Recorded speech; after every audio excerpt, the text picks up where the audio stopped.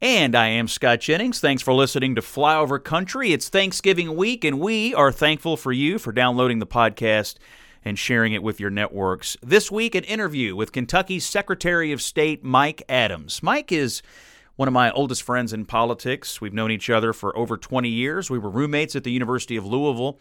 Mike's got an amazing career story. Started from humble beginnings in West Kentucky, a graduate of the McConnell Center at the University of Louisville. He then went on to Harvard Law School, where he graduated with his law degree. He's been in private practice for over 20 years.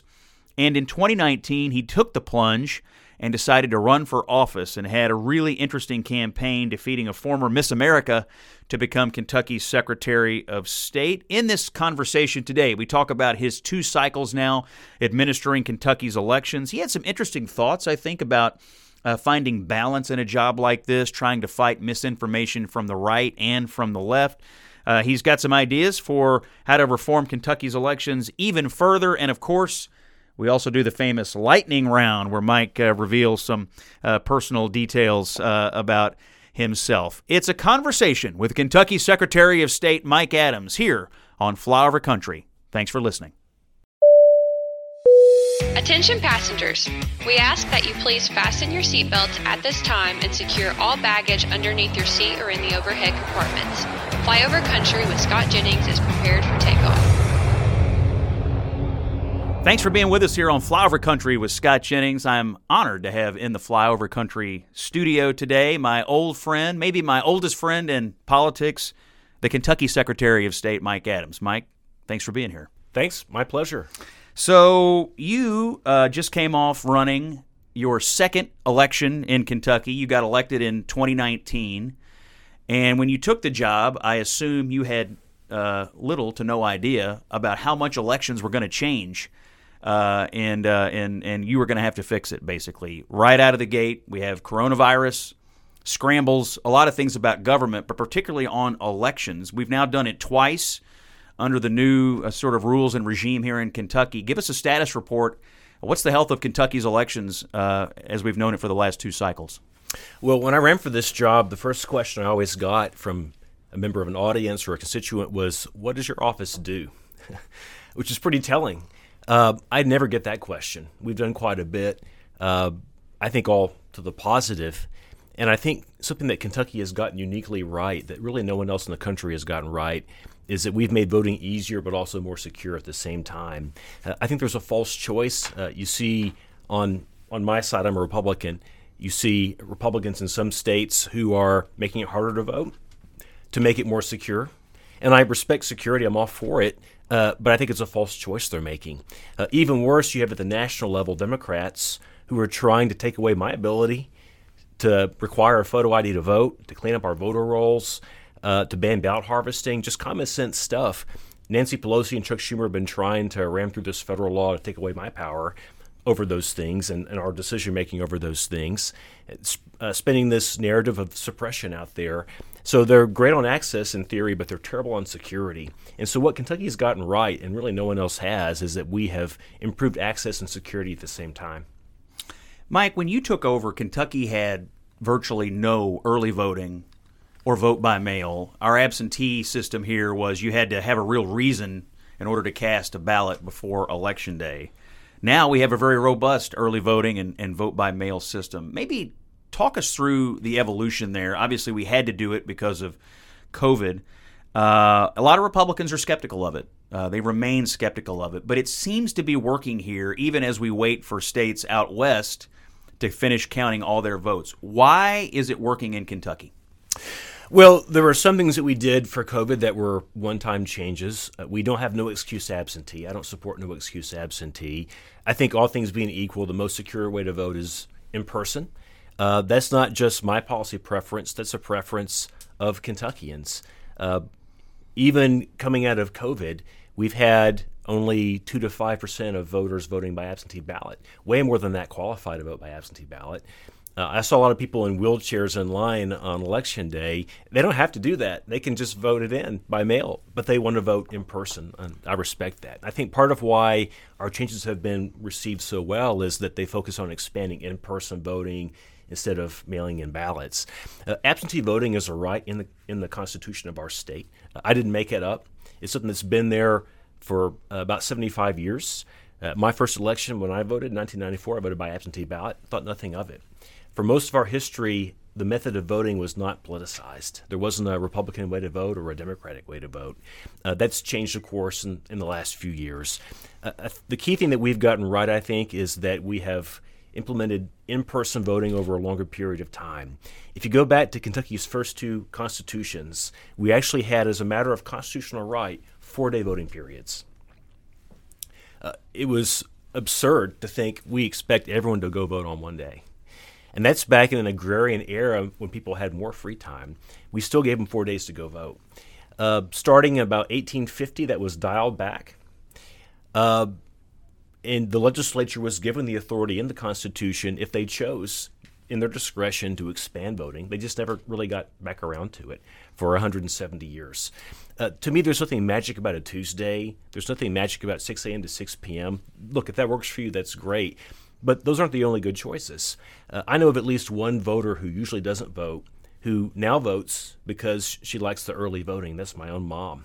She works retail at JCPenney. She's a working person. She has trouble getting off from JCPenney on a Tuesday between 6 a.m. and 6 p.m., but going in on Saturday is really easy for her.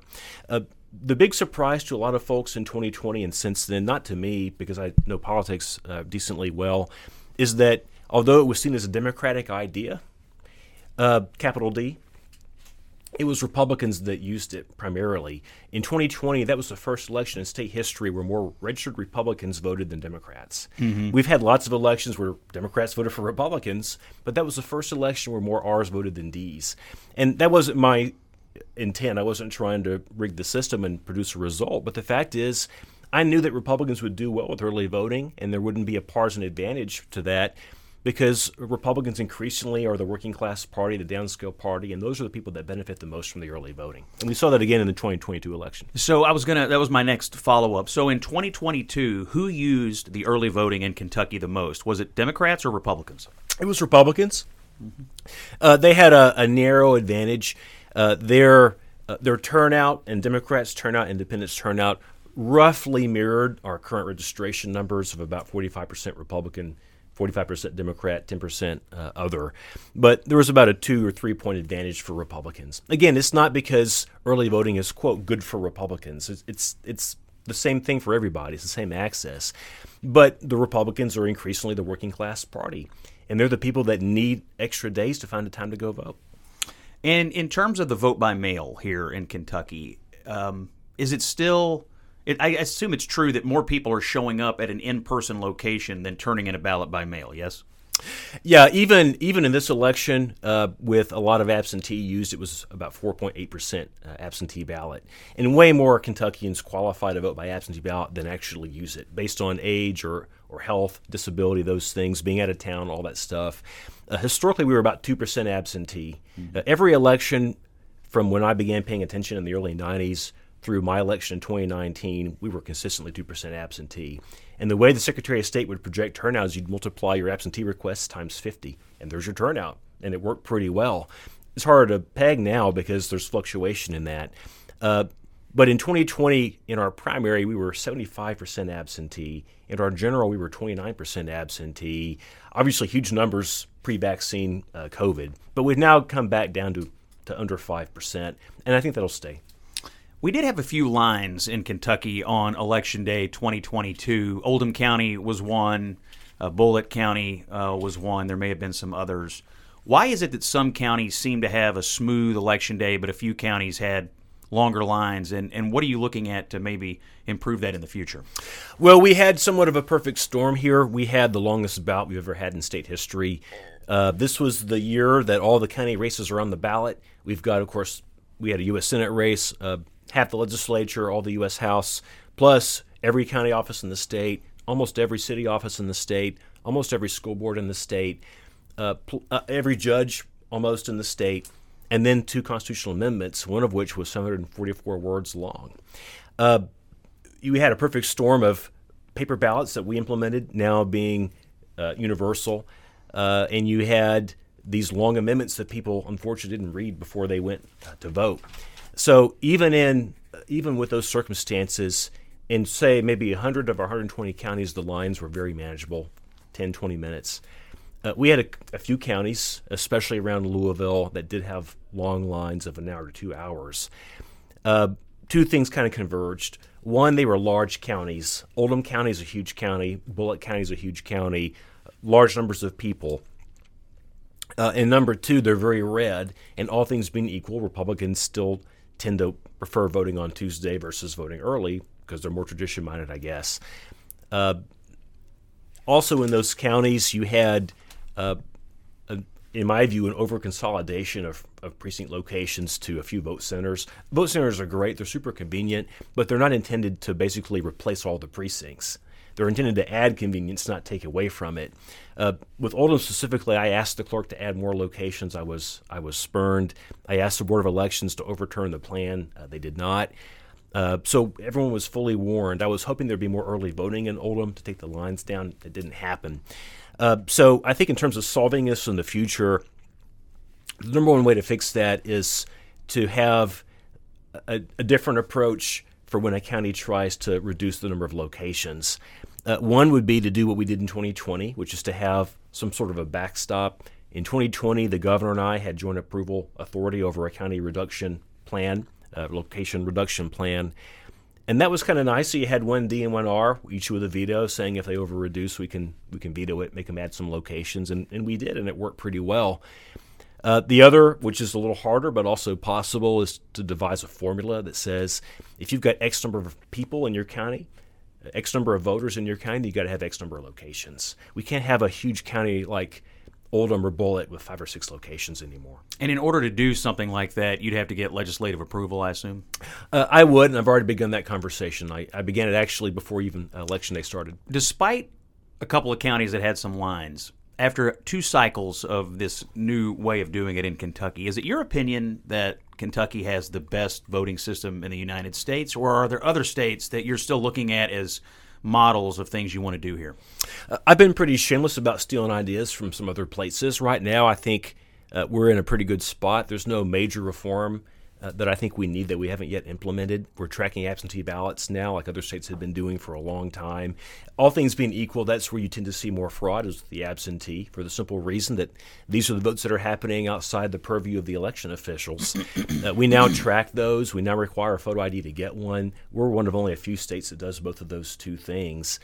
I'll note, too, that our version of voting, to the extent that you consider it ideological, in terms of requiring excuses for absentee ballots, having tight security measures. We have a system that's far more strict than Georgia's.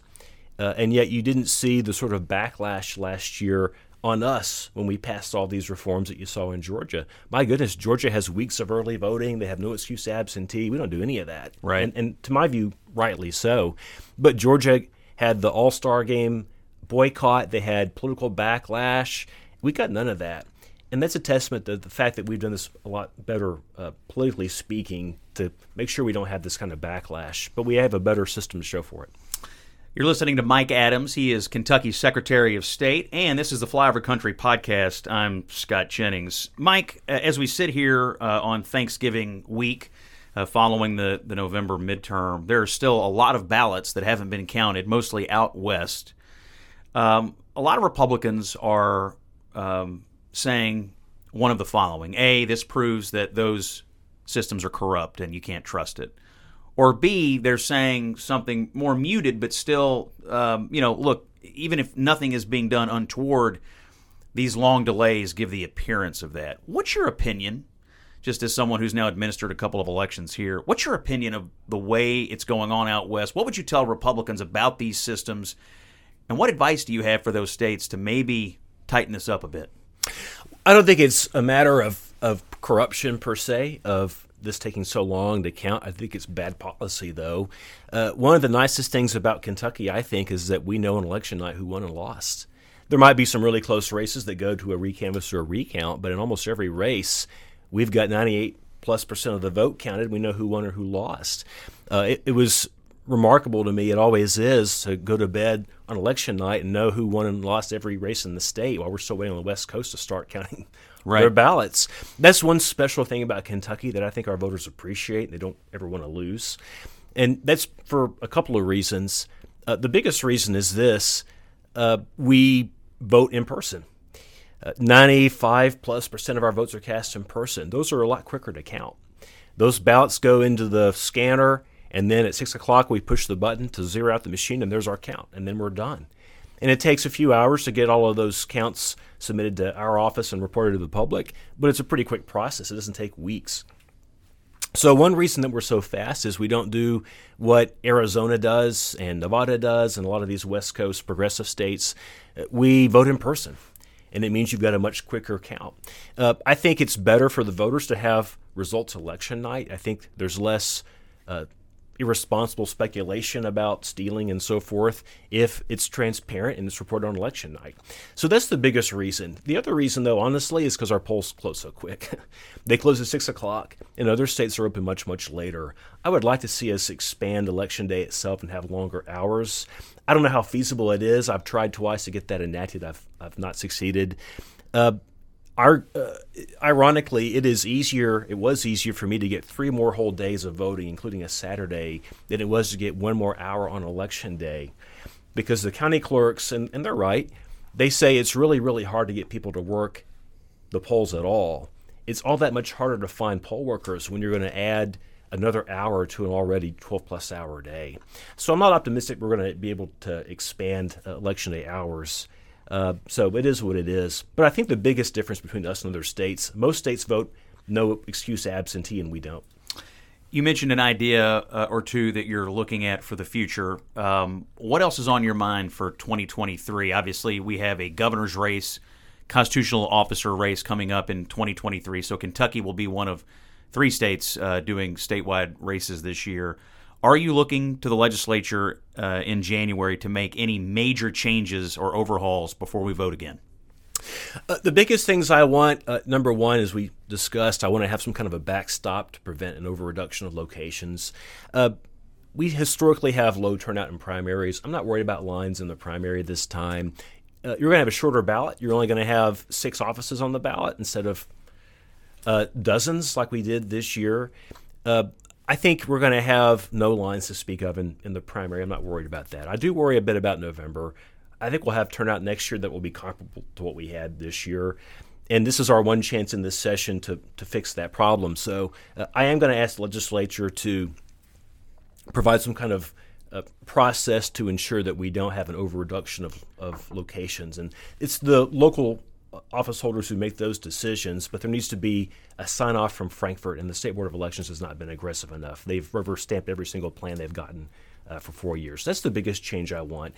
Another change is to stop the abuse of the process with these frivolous requests for recounts. I'm glad you brought this up, these recounts. The story from Oldham County last year, or this past primary, the Speaker of the House, David Osborne, I live in his district, and he had a primary against a candidate who lost by like 50-something points. I mean, this thing was a total blowout. It wasn't even close. But the ongoing saga of that losing candidate's quest to have these things hand recount, tell us about that. I mean, it's so ludicrous what happened.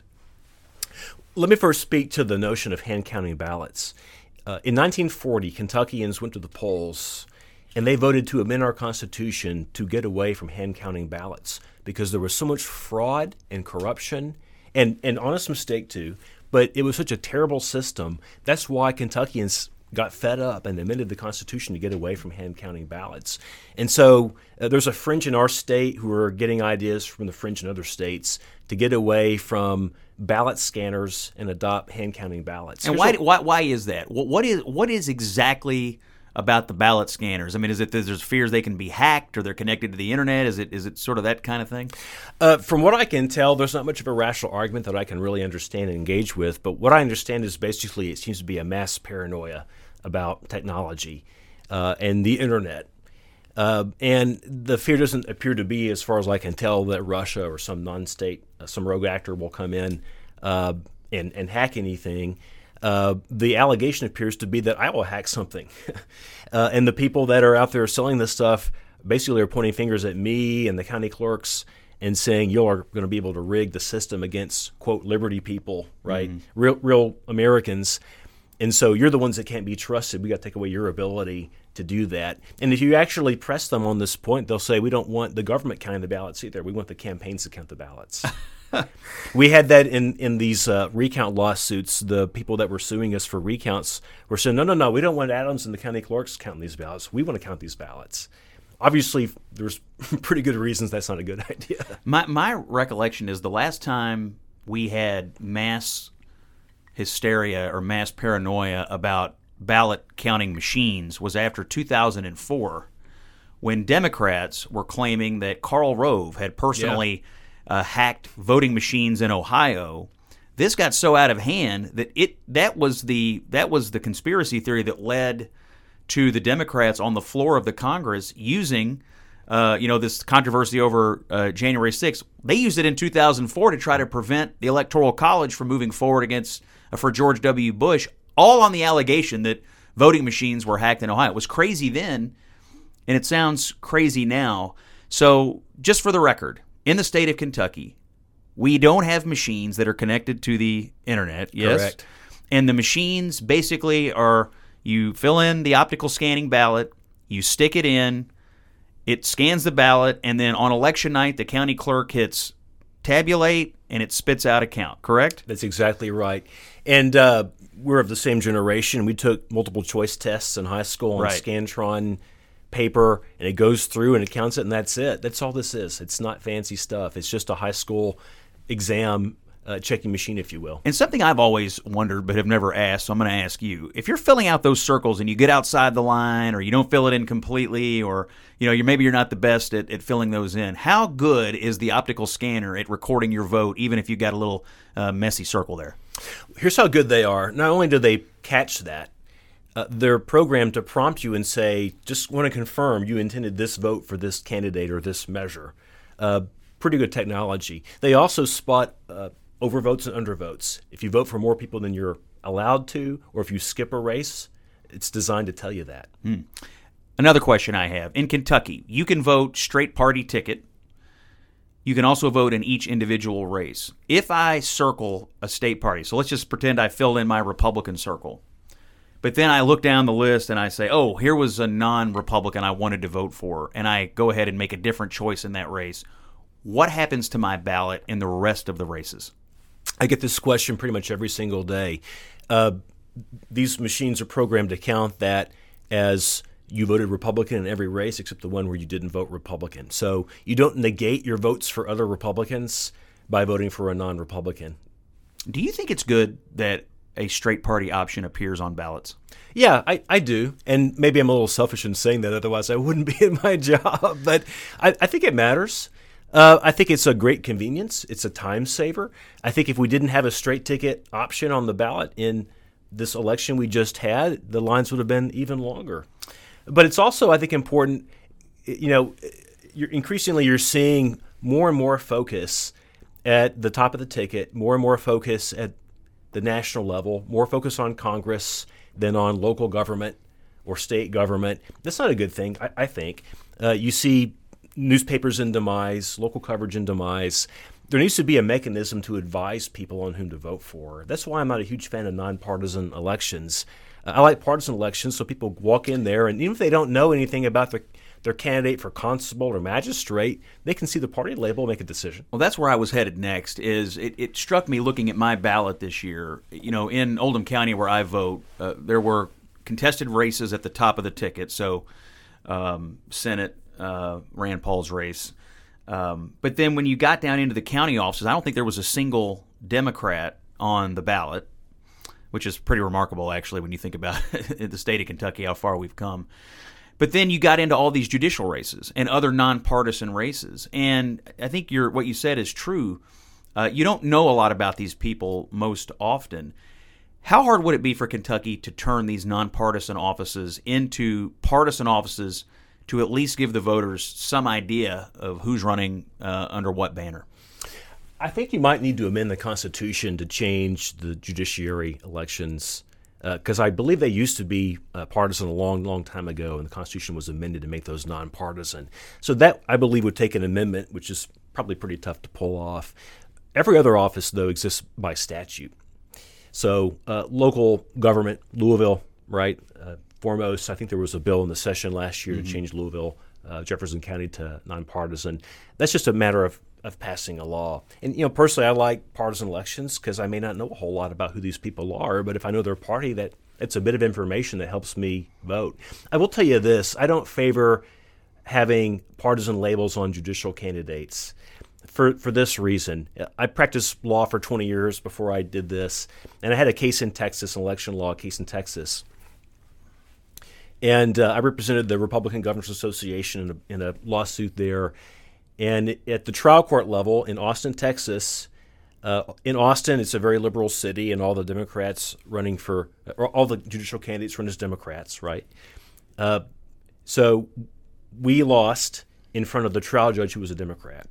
Then we appealed, and we drew a panel of an appeals court panel of 2 Republicans and 1 Democrat. And we lost the 1 Democrat, and we got the 2 Republicans. And then the other side appealed to the Supreme Court, which was 7-0 Republican. We got the votes of all 7 Republicans. So at each of the 3 stages, we got the votes of the Republicans, not the Democrats. It's a bad look. I believe these judges were totally ethical, and they made the decision as they saw it on the law, but it's a terrible look to have, I think, a very clear partisan label on the judges. I think Kentuckians are sophisticated enough to be able to look at these candidates and make decisions. I think it helps when you had what we had in the elections here recently, which is outside support, defining these candidates a little bit better. If it's just a name, it doesn't really help you. I think it does help to have outside folks on both sides spending money to inform the electorate on what they're voting on and who's the conservative and who's the liberal. I support that, but I don't support it being fully partisan. Let me ask you a simple question. What is the biggest challenge you face in your job? And is it what you expected it to be when you first got elected? The hardest part of my job is communicating everything that we're doing to the public and making sure that they receive the information and get it. I think we've done a pretty good job of it. So a private criticism I had of my predecessor, among other public criticisms. That's for a different show. We could be 3 hour there. Is I noticed that she only had, I think, 6 or 7 political appointees in her office, and 2 were comms people. And I thought, well, geez, how much communicating is there? Well, guess what? I was wrong. She was right to do that. I wish I had more comms people than I have. That is a massive undertaking. Generally, knowing what to do is pretty obvious. The policy is pretty clear, and we make the policy decision. But we've got to sell it. We have to sell it to the legislature. We have to sell it to the county clerks. We have to sell it to ultimately the voters. And it's not just a matter of them not being against what we're doing. It's also a matter of them utilizing what we're doing. And so we got a ton of coverage during COVID. Everything was an emergency all the time. We got a lot less this year. We got a lot, but a lot less. And I think that's part of why we had the lines, is people didn't know about the early voting, didn't know it was permanent, didn't know what the locations were. So that's the biggest challenge. Misinformation's been a huge challenge too. And this is bigger than elections. It's bigger than me, certainly. One of the unfortunate facts is that as the mainstream liberal has gotten so consistently left-leaning, there's been a right-leaning media to take its place, which I love. I grew up listening to Rush Limbaugh. But there's also people that just won't trust any media. And they necessarily adopt crazy theories that they see on YouTube from provocateurs because those people are attacking the government. And they think, well, I don't like the government, so if these folks are attacking the government, they must be right. That's a logical error that they're making. But there's this whole development of these fringe media. And on YouTube and Twitter, the way to get more followers is to be outrageous and say crazy stuff. And I deal with that every single day. You've got people that are very anti-government, and guess what? I'm the government. So it doesn't do any good for me to say, well, look, I've shown you these facts, or the media has shown you these facts, because I say, well, I don't trust you, and I don't trust the media. Right. And so that's a challenge too. A big topic of conversation these days in electoral circles is lowering the voting age. This seems to be a favorite topic on the left right now. Do you favor or oppose that? I don't favor it. I don't really see much benefit to it. Young people don't vote generally as it is. It's a struggle to get them to register, and when they do register, they don't actually show up. To give you just some stats, since 2020, when I took office, a plurality of the people that have registered independent have been young people, 18 to 29-year-olds, or 45% of newly registered independents the last couple of years, even though they're not at that level in the population. But they didn't come out and vote. We're still finalizing the vote numbers, so they're not official. But independents really didn't vote in this election. They're 10% of the electorate, but they're about 4% of the vote. Do you think when people in Kentucky register independent, the word independent in political punditry, I think, is pretty broad, and what it means in one state might be something totally different than what it means in a different state. I've always surmised that in Kentucky, independent means, you wound up registering even when you probably wouldn't have done it otherwise. Maybe you were getting your license or something that day. You don't feel strongly about politics at all, certainly about one of the parties, so you mark it down and you move on. And what you're saying seems to confirm that. So there are lower rates of participation among independent voters in the state? Yeah, there's been this ongoing 30 or 40-year debate about what independents are. What do they mean? What does that mean? Is it just people that are not joiners? Is it people that don't want to affiliate with a party the way they don't affiliate with a church or a civic group? That's just the way our society is going. Are they just not joiners? Are they people that are better educated than average? Are they smarter than average? Are they more demanding as voters than average? Or are they people that just make a statement by saying, well, I'm independent, and they don't show up to vote? And I think there's a good argument for each of these conceptions. In Kentucky, at least what we've seen is that independent voters are the fastest growing constituency. I'm a Republican. I'm ecstatic to see the GOP growing the way that it has. We now have the lead in voter registration in Kentucky. But the truth is the rate of growth of independent voters generally doubles, triples, or quadruples the rate of Republican growth. But if they don't vote, it doesn't matter, right? Right. You'll be on the ballot this year. You're filed or will be filing to run for re-election. Mm-hmm. I think you've announced in 2023. Yep, in 2023. What is your future? I mean, I think you're going to have a primary. I suspect, Andy Beshear, the Democrat governor, will probably try to get a full slate of candidates. What do you see unfolding for you politically over the next year? What's your argument for re-election, and what can we expect to hear from you on the campaign trail? Well, my goal is to protect our elections, and I think that someone from the far right would not be a capable and credible leader for our state, of our election community. I also think a far leftist would be just as destructive. It's tricky being fair and being decent right now because I'll give you an example. This year, the far left spent $34 million in outside money against Republicans running for Secretary of State. $34 million. Outside money on the Republican side supporting our candidates was $200,000. That's a 170-to-1 disparity. There's a lot of energy and motivation and tons of money on the left. And I've got that potentially to deal with. They may spend money in my primary to help my opponent. They may spend money in the general course. There are rumors about who may be running. Some pretty big names are circulating. We'll see. Those of us who are kind of stuck in the middle, we're just going to do the best job that we can. Even in the onslaught, we re-elected every Republican incumbent running for Secretary of State, and we only lost one seat, an open seat this year. So if you look here in Jefferson County, Kentucky, we had a Republican county clerk running for, I think, her 7th term. I assume she got outspent. I can't believe that she wouldn't have. Every other Republican in Jefferson County lost. Countywide candidate lost, and she hung on. So that suggests to me that even Democrats, more liberal voters, they kind of like having a Republican in office who's fair. They maybe don't want to have one of their own people in office and own all this stuff and have someone who's radical and trying to change the rules. They kind of like to reward a Republican who's fair and decent and treats everybody the same. So I'm optimistic I'll be all right. All right, that's Mike Adams. He's Kentucky's Secretary of State. He was elected in 2019. He is on the ballot for re-election in 2023. Mike, has become something of a household name in Kentucky because of all the electoral changes that we've had here. And it seems like, Mike, after a couple of goes, you've got this thing down pretty good. Kentucky's election system compared to a lot of other states seems to be humming right along. You're listening to Flyover Country. I'm Scott Jennings. When we have guests in, Mike, we do the famous lightning round. And so short answer only to these questions. Number one, it is Thanksgiving, after all. What is your favorite Thanksgiving side dish? Definitely sweet potato casserole. All right. Number two, you are a well-known aficionado of Richard Nixon. It's your favorite president. What is your favorite piece of Nixon memorabilia that you've collected?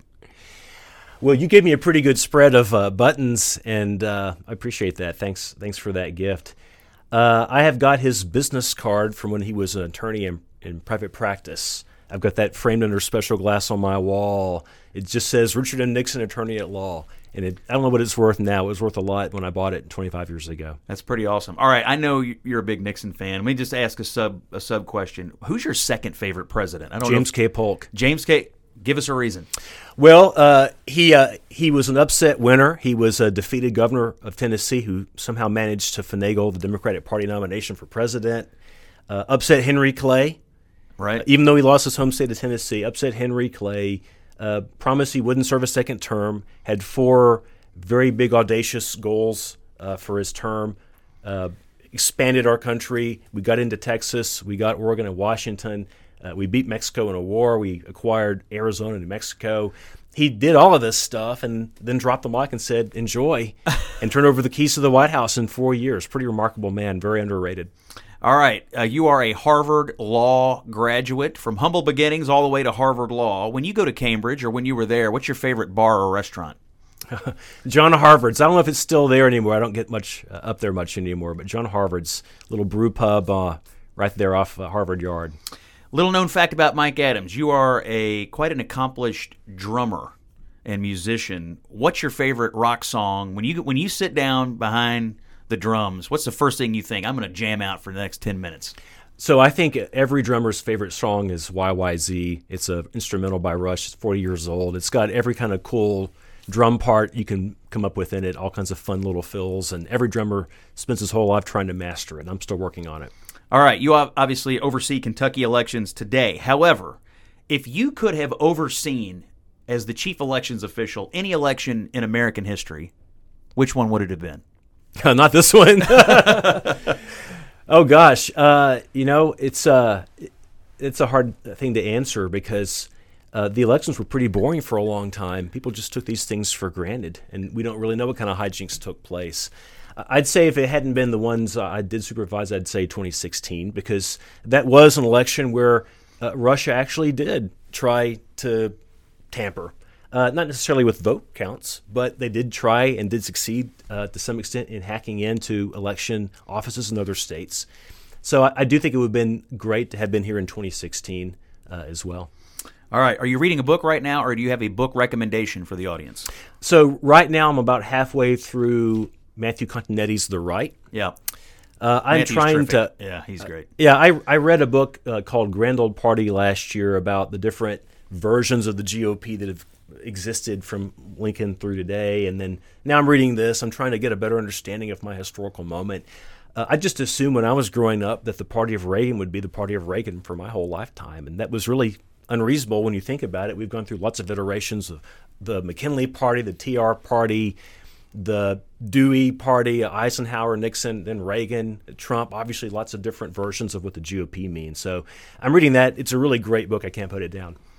What's your favorite movie about politics? I don't know that I like any movie about politics. I think they're always wrong. I love the show Veep.